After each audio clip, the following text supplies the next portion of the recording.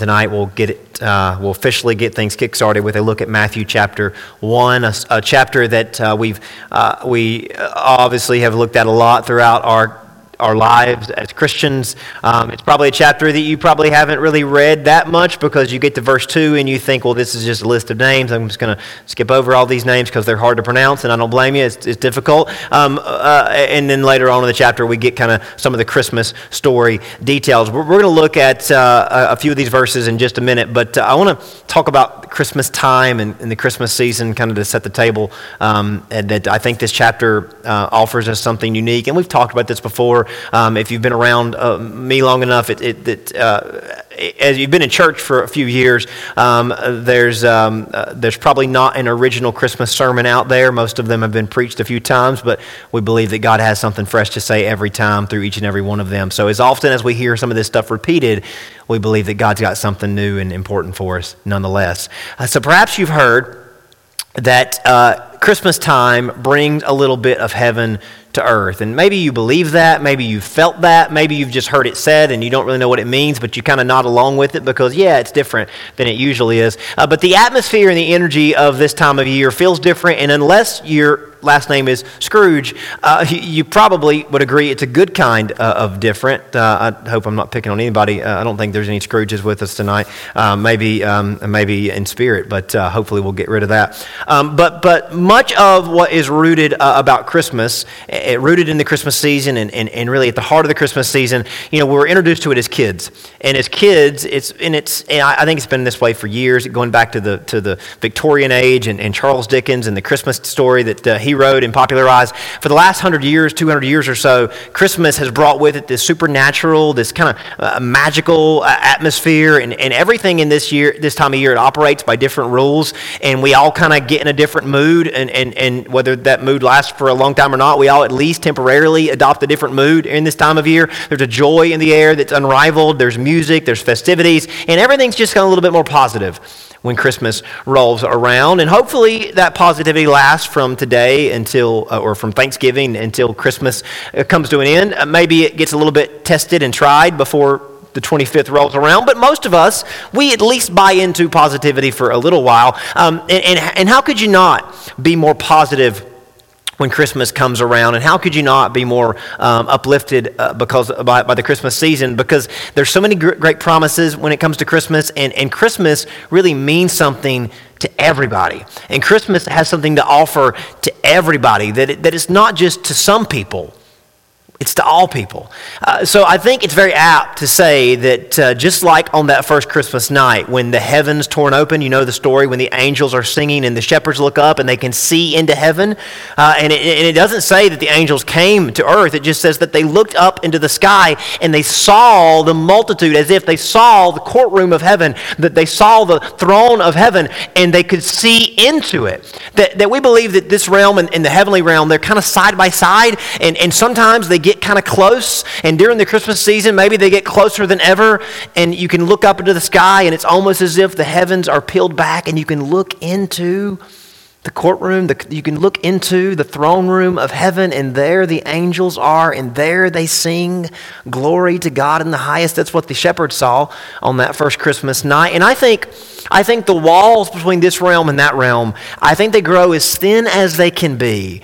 And I think we can see through to the other side this time of year, more so maybe than any other. But what if I told you that the closest scene to heaven, what if I told you the closest scene to heaven on earth during this time of year is actually Christmas parties?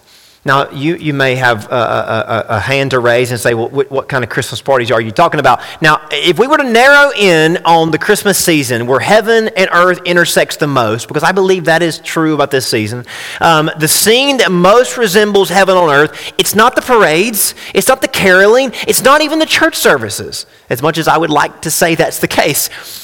But I think that any random Christmas party might be the closest reflection of heaven on earth as we get.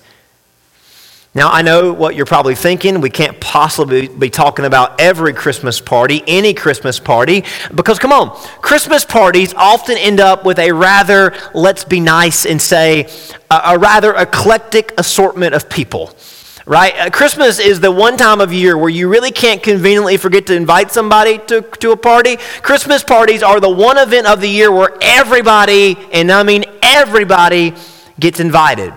And you know what that means. It means you're going to get your annual dose of that special someone that you maybe can't handle more than one time of year. And I joke about it, and we've all got stories of how at Christmas, grandma or grandpa or somebody's throwing the party, they just don't have it in their heart to leave anyone out. And while birthdays and maybe Sunday luncheons, you can get by with not including everyone, Christmas parties have to be open to every uncle, every cousin, every twice removed relative in the family tree, right? And even though when you pull into the driveway and you see their car, you initially cringe and you say to yourself, and then someone nudges you when you're maybe mumbling under your breath, you relent and you promise to be on your best behavior because it is Christmas after all. We've all got those stories, right?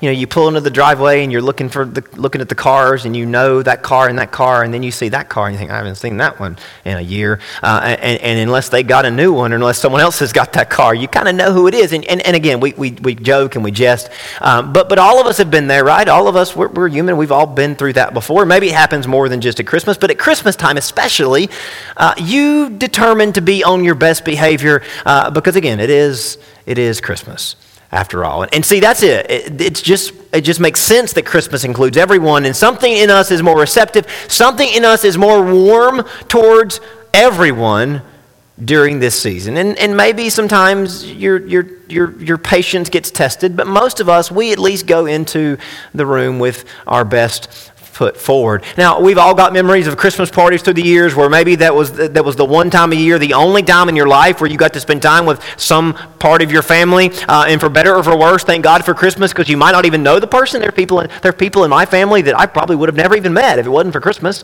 And it wasn't because there was a wall between us and them. It was just that, hey, life is busy and things are always so, everybody's always so otherwise, committed. And Christmas is the one time of year where everybody says, hey, I'm going to make the time to go there or go there. And Christmas is the one time of year where you get to see that relative that otherwise you wouldn't never get to see. And that we all laugh at some of the colorful characters that Christmas brings into our homes or into our family homes. And boy, do some of us have some family members that have the most bizarre stories to tell. And we have to believe that they're made up, because sometimes you think you couldn't make that story up. But we've all been there. And even some of the people in our families that have maybe less than admirable reputations, something about Christmas kind of smooths over the rough edges. And maybe you wouldn't sit and listen to some of that stuff on a random Friday in July, but come Christmas, you'll kind of deal with it if you have to. And would you want it any other way? You watch the Christmas movies, and there's always those relatives that are in the scene, and you think, yeah, this movie wouldn't be good if they weren't in it. And your memories wouldn't be your memories if they didn't include every colorful character that comes into the party. Now, you see, this is why, and again, you might be thinking, what has this got to do with heaven? It has everything to do with heaven. You see, this is why I believe that Christmas parties are the real intersection between heaven and earth, because they reflect the heart of the Christmas story. They reflect the heart of the gospel, because they bring all of us together, just as we are, and we all seem to find a way to get along, share laughs, and make memories that last a lifetime that we otherwise would be open to any other day of the year. When the Bible tells us the Christmas story, it begins with Matthew's gospel. The first book of the New Testament is Matthew's gospel, which is Matthew's version of the events of Jesus, the events of the life of Jesus. And Matthew begins with a genealogy. He doesn't begin with a once upon a time. He doesn't begin with a long time ago, this is what happened.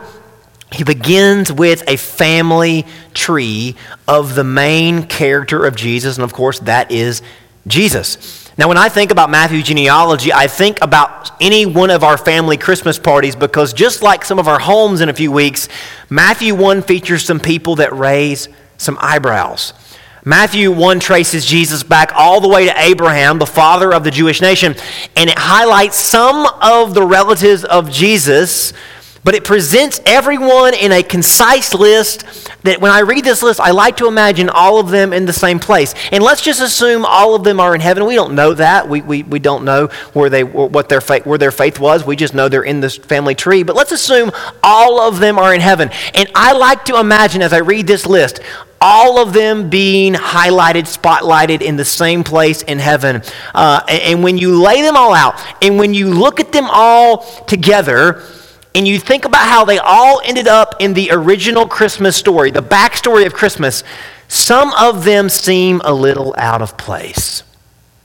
And if you didn't know if you don't think they seem out of place, maybe you just haven't heard their story, which tonight maybe we'll get into a little bit of those backstories. But I want to just read Matthew 1 through 11. And again, I know these names are a little bit, sometimes it seems a little bit silly to read through these names, but I always tell people this, and this is something you can tell others, and it's not original to me. I don't know who said it first, but names in the Bible don't always seem important, but if it was your name, you bet it would feel important, right? So when you read a list of names in the Bible and you think, well, this doesn't matter, it matters to the person's name, right? So if it was your name, you'd want it read. So I think it's good that we give some attention to some of these names. And if you can't pronounce them, that's fine. You can just make up your own pronunciation for them. And of course, if it helps you get through it, that's what matters. So let's just read. And again, some of these names are going to sound familiar. Some of these names are going to bring some good memories, and some of them maybe bring some not so good more thoughts or memories if you know the Bible. But I digress. Matthew 1, verse 1. This is the book of the genealogy of Jesus Christ, the son of David, the son of Abraham. Abraham was the father of Isaac, Isaac the father of Jacob, Jacob the father of Judah and his brothers, Judah the father of Perez and Zerah by Tamar, and Perez the father of Hezron, Hezron the father of Ram, Ram the father of Abinadab, Abinadab the father of Nahshon, Nahshon the father of Salmon, Salmon the father of Boaz by Rahab, Boaz the father of Obed by Ruth, Obed the father of Jesse, and Jesse the father of David the king. David was the father of Solomon by the wife of Uriah, and Solomon the father of Rehoboam.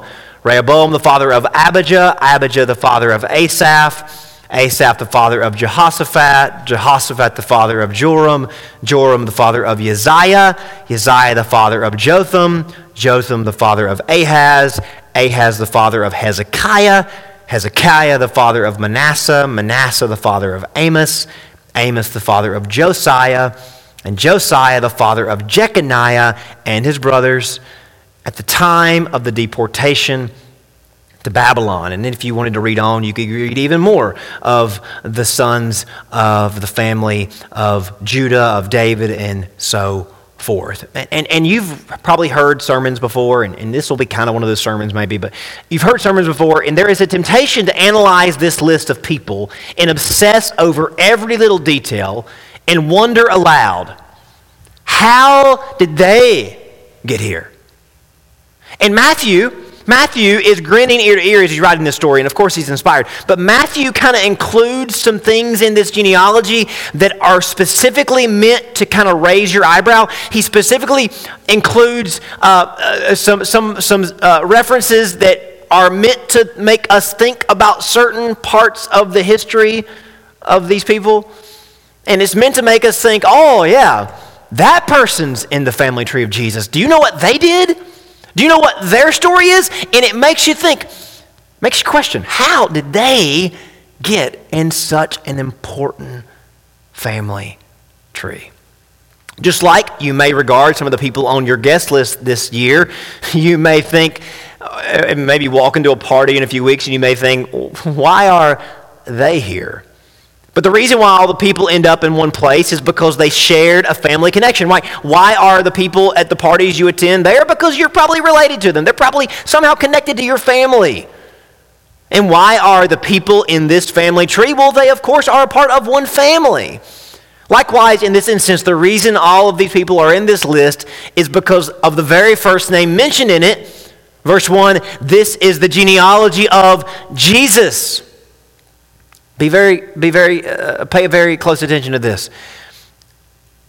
this isn't about declaring that Jesus could only come from these particular people. This list isn't about saying, hey, these people are the only people that could have ever been worthy of bringing the Messiah into the world. This list is about showcasing how Jesus came from a lineage of people that resemble any family that's ever lived. There's nothing special about these people. Really, as you get into it, there's a lot of things that are not special. There's a lot of things that are not spectacular at all about these people. There's a lot of things that are very shameful about these people. But Matthew is not hiding any of those details. You know why they're in this list? You know why they're in this chapter? Jesus is why. They're in this chapter because Jesus just so happened to be born into their family. So back up a little bit, if you will. Much broader conversation. You know why Christmas parties reflect heaven on earth? You know why this list reflects heaven on earth? Because it punctuates how any of us end up going to heaven when we die. It's all because of Jesus. You know, you can gatekeep who comes into your home on any given night of the week. You can gatekeep who joins your club. You can even gatekeep who comes into your church if you have that kind of power. You may even allow only certain people to come into your parties at any given time of year, even Christmas. But when it comes to heaven, the only reason any of us will get to go there when we die has nothing to do with what we've done or what we haven't done, who we are or who we aren't. It has everything to do with Jesus. This list reflects the reality of heaven. The way these people end up in the most important family tree of all time is the same way they ended up in heaven when they died. The same way we get to go to heaven when we die. They got here the same reason why any of us get to go to heaven, entirely because of an association with Jesus. None of these people are in this list because of something good that they did. And none of them suddenly lose their place because of something bad they did. They got in because of Jesus. And if somebody asks you, hey, what's the message of Christmas? That's it. And that's why Christmas might be the one time of year where our homes actually resemble heaven, where the world most resembles heaven, because it's the one time of year where we actually practice what we preach. You know, all year long we claim and practice a version of Christianity. We claim to practice and preach a version of Christianity that embodies what the angels sang so long ago. Luke tells us the angels had two very important lines on Christmas night. Luke 2, verse 10. Fear not, for behold, I bring you good news of great joy that will be for, can we say together? All the people. Not some of the people, not only a portion of the people. God was saying to shepherds in Jerusalem or in Judea near Bethlehem, this is a message for all the people, not just some of the people. The Greek is all the nations, the whole world. So what is Christmas all about? What is the gospel? That God has good news of great joy for all the people, not some of the people. Not the people you like. Not the people who are like you. But all the people. And then the angels start singing. Glory to God in the highest, and on earth peace, good will among men and women. That's plural, as in among all the people. That God has good feelings toward. God has something good in mind for all people. You know, our outreach and our posture suggests that we'd rather only share this with a small group of like-minded people, and maybe we even only believe it applies to people that we are pleased with. But we know what the Bible teaches. We know what Christmas reveals, that there's room for everyone, all because of Jesus. And this is especially highlighted and emphasized by Jesus' family tree. And you know, and this is just something I like to think about it. I'm not saying this does happen. Maybe it does. I don't know. Nobody knows. I like to think that in heaven, every Christmas, there's a special Christmas party, and I don't know, they have bigger things going on in heaven. I like to think, though, that every Christmas, there's a Christmas party, and I like to think that maybe the original family tree all gets a special shout out. That Jesus says, hey, I want all my family members, especially the ones that are in this genealogy. I like to think that maybe Matthew even gets to list the name. Maybe he's the MC of the night, right? They're the big ballroom in heaven, and Matthew gets to stage and says, hey guys, remember me? I wrote the book, right? Hey, let's give a shout out to all the people that make up Jesus' family tree. And he reads off the list, and hopefully they're all there. We don't know who's there and who isn't there, but I like to believe that if they are all there, Matthew reads their name, and everybody says, hey, there's Abraham, there's Judah, there's Ram. I mean, we don't name people like that anymore, right? Got to give that guy a shout out. There's Abinadab, there's David, there's Jeconiah. I like to think that everybody gets a shout out. Because what speaks to the message and meaning of Christmas more than this list of names? There isn't anything. Certainly, there are some that we look at in this list and we recall their stories and we think to ourselves, how did someone like this get into such an important story, such an important family? But in reality, people like this, families like this, are why Christmas came at all. You know, usually in messages like this one, certain names are given more attention than others, but when you really get down to it, almost all of them wave some red flags. Starting with the number one guy, Abraham. Abraham, now we think, well, Abraham, there's nothing wrong with Abraham. Abraham is the father of faith. He's the father of the Jewish people, but also, if you know the story of Abraham, he's also the father of some pretty big lies. Remember Abraham, who is such a great husband, he's going down to Egypt and he's worried about number one, and he says to his wife, hey, can you just lie and say you're my sister so when Pharaoh sees you, he doesn't kill me? He might take you and do whatever he wants to with you, but at least he doesn't kill me. I mean, how would you like to be married to that guy? Not very, and that's not the husband of the year material right there. This is the guy that God picked to start the whole deal with. A coward. A guy who couldn't even stand up for his wife. And when his wife was concerned that God couldn't fulfill his promise with her, and she suggested to Abraham, maybe you should think about having another wife. And instead of saying to Sarah, hey honey, no, God's going to do this. I don't want anybody but you. He was very, very, very quick to say, oh, I'll try that. I mean, let's just say what it is, right? Have you seen Hagar? He said, yeah, I've seen Hagar. Didn't take long for that to get going. And again, I'm not trying to make you think less of these people. I'm just trying to get you to see the people for who they are. A liar and an adulterer, right? He's in the story. And again, we know he's the guy that God called. But what does the Bible say? Why does the Bible say that he was righteous? Because he trusted God. Because there's nothing he did that made him righteous. There was a lot of things he did that made him unrighteous, and yet he's right there at the start of the story. And then there's Jacob. Jacob, who cheated his brother out of his birthright, deceived his father. His father is on his deathbed, and he puts on animal skin to make his dad think he's his brother. And then God promises Jacob he's going to make something out of his story, and Jacob just runs away for 20 years and doesn't so much as pray, and gets in a weird love triangle, comes back ends up with 4 different wives, with kids with 4 different women, and gets in this big gang with his father-in-law, and he's trying to cheat him out of all of his livestock. I mean, he's just a piece of work. And yet he's the one that God comes to and says, Jacob, you're going to be Israel. I'm going to start my nation through you. And there's no point in the story where it says, oh, Jacob was a great guy. Jacob was a godly man. Jacob was a scoundrel. His name literally means deceiver. And there he is in the Christmas story.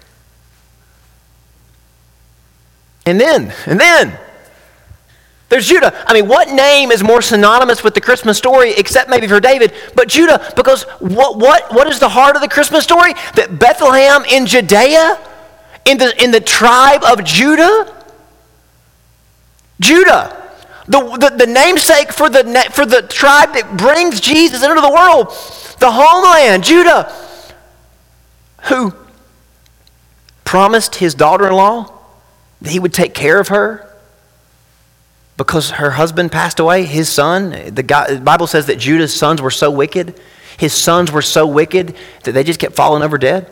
And I'm not saying this happens in today's world or not. Maybe it does. But Judah, son number 1 dies, son number 2 dies, and then Judah says, I don't know if I want this son. I think I need to protect him. But the laws of the land was that Judah was supposed to take care of his daughter-in-law, and he wouldn't give his youngest son to her in marriage. And he promised Tamar, hey, I'm going to take care of you, but hey, it's going to be a while because I got to make sure my youngest son is not going to fall over dead too, so I got to do some work.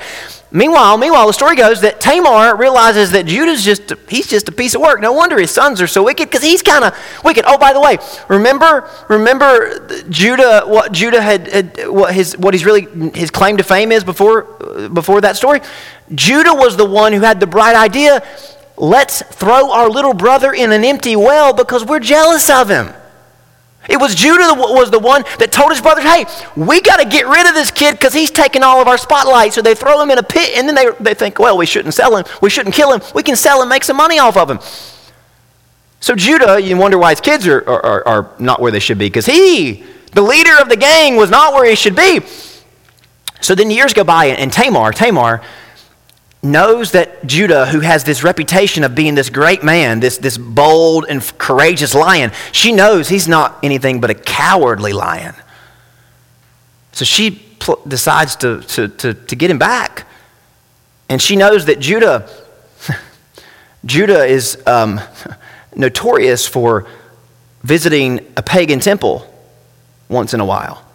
And the way pagan temples worked back in the day, where there would be prostitutes out front.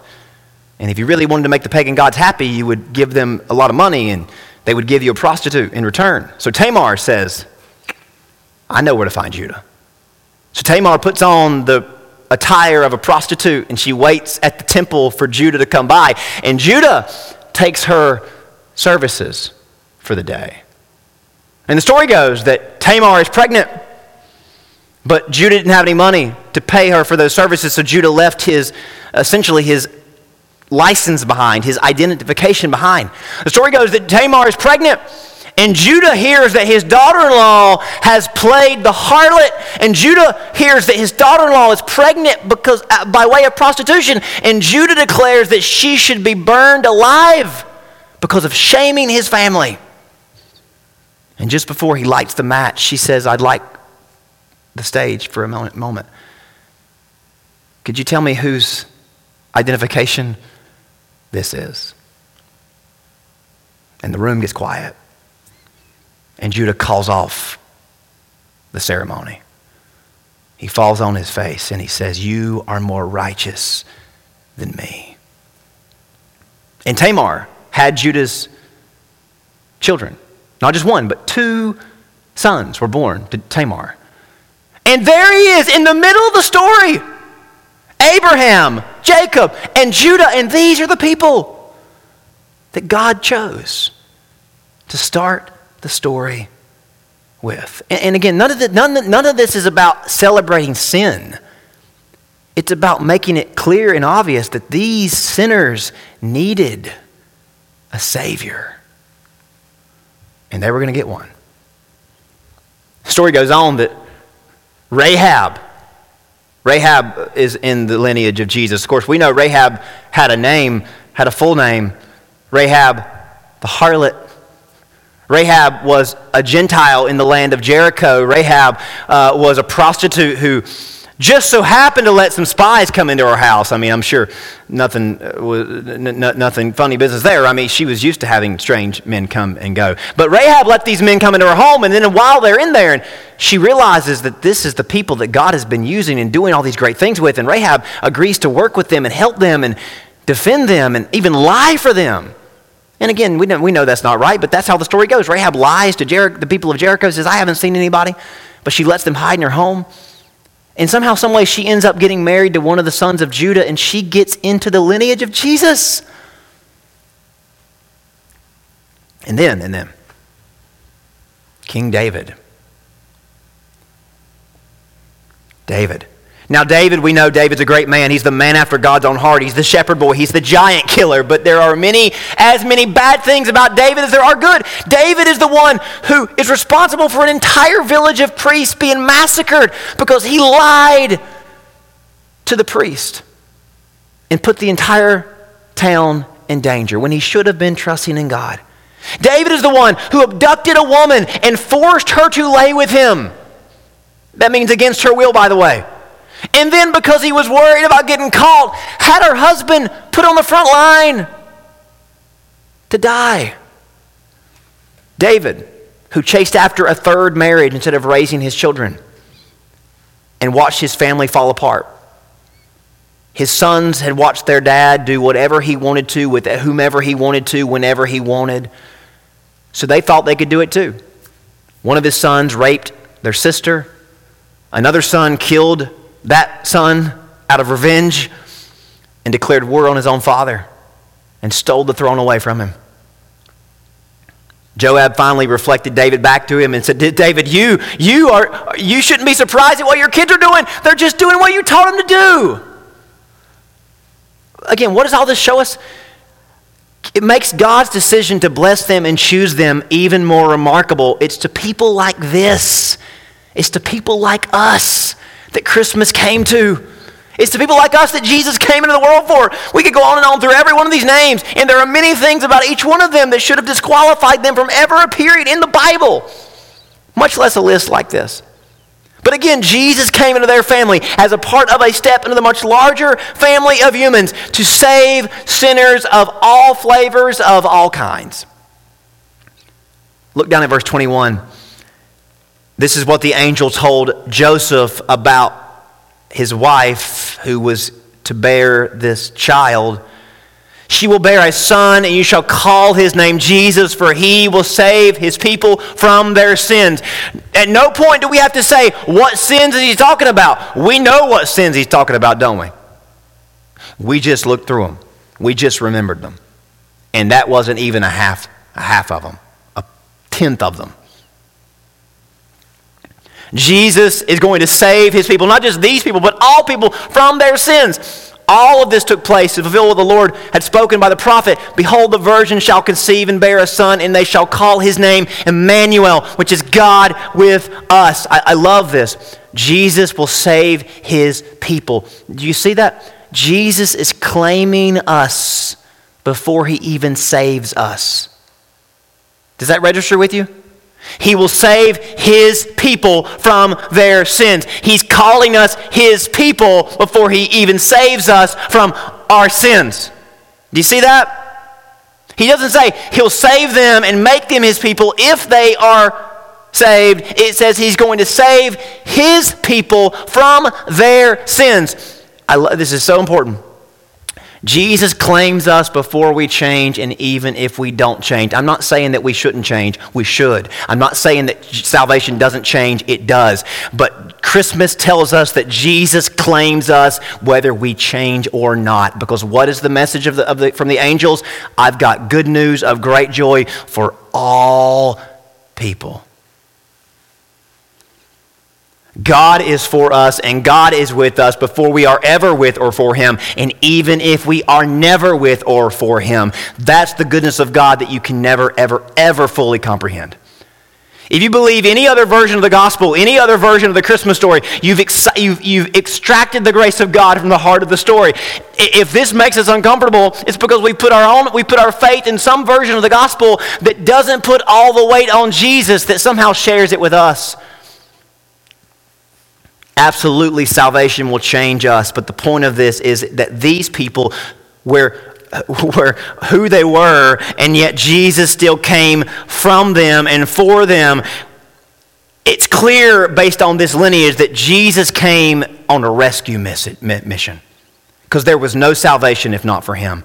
And that's what Christmas is all about. It's a rescue mission. If we're going to embrace the true Jesus, he does not want any help.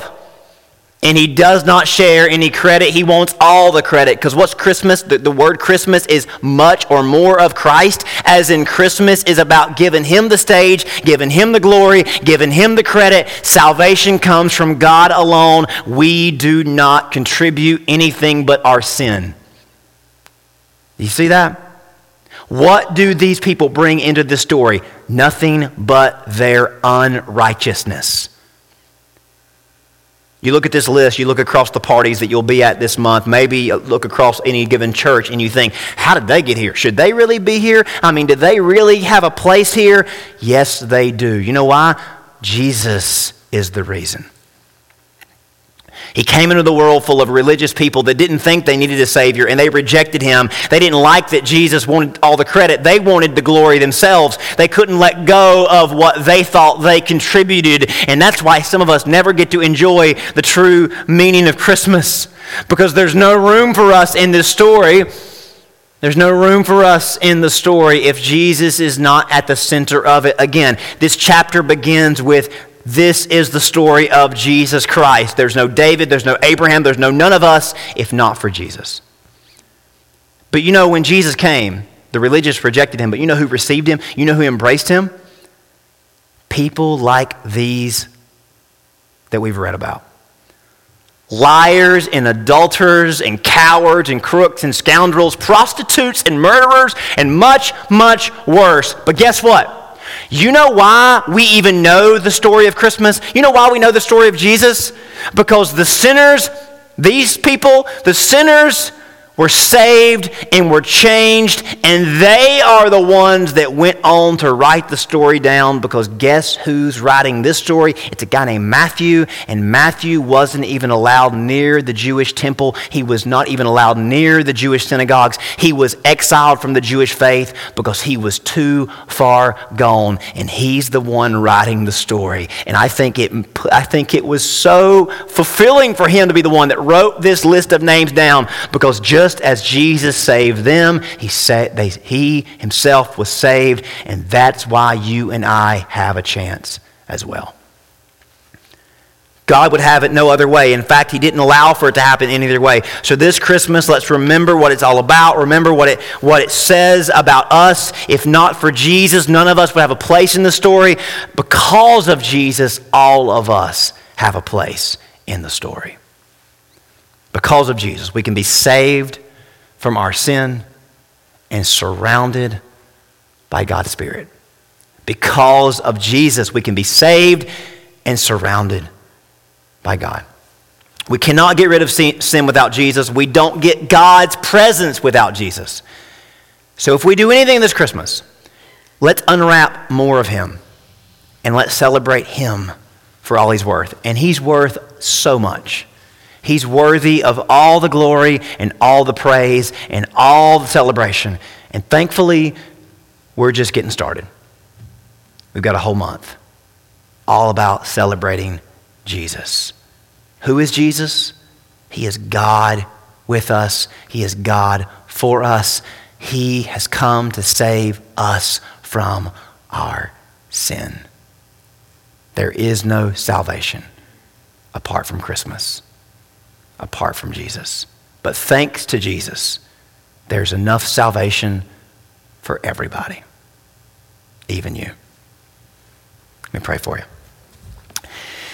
Heavenly Father, thank you so much for Christmas. Thank you for the message that we're going to be talking about all month long, that it reminds us that there's room, as the old song says, there's room at the cross for everybody because Jesus came for everybody. Christmas is for everybody. Nobody is left out of the story.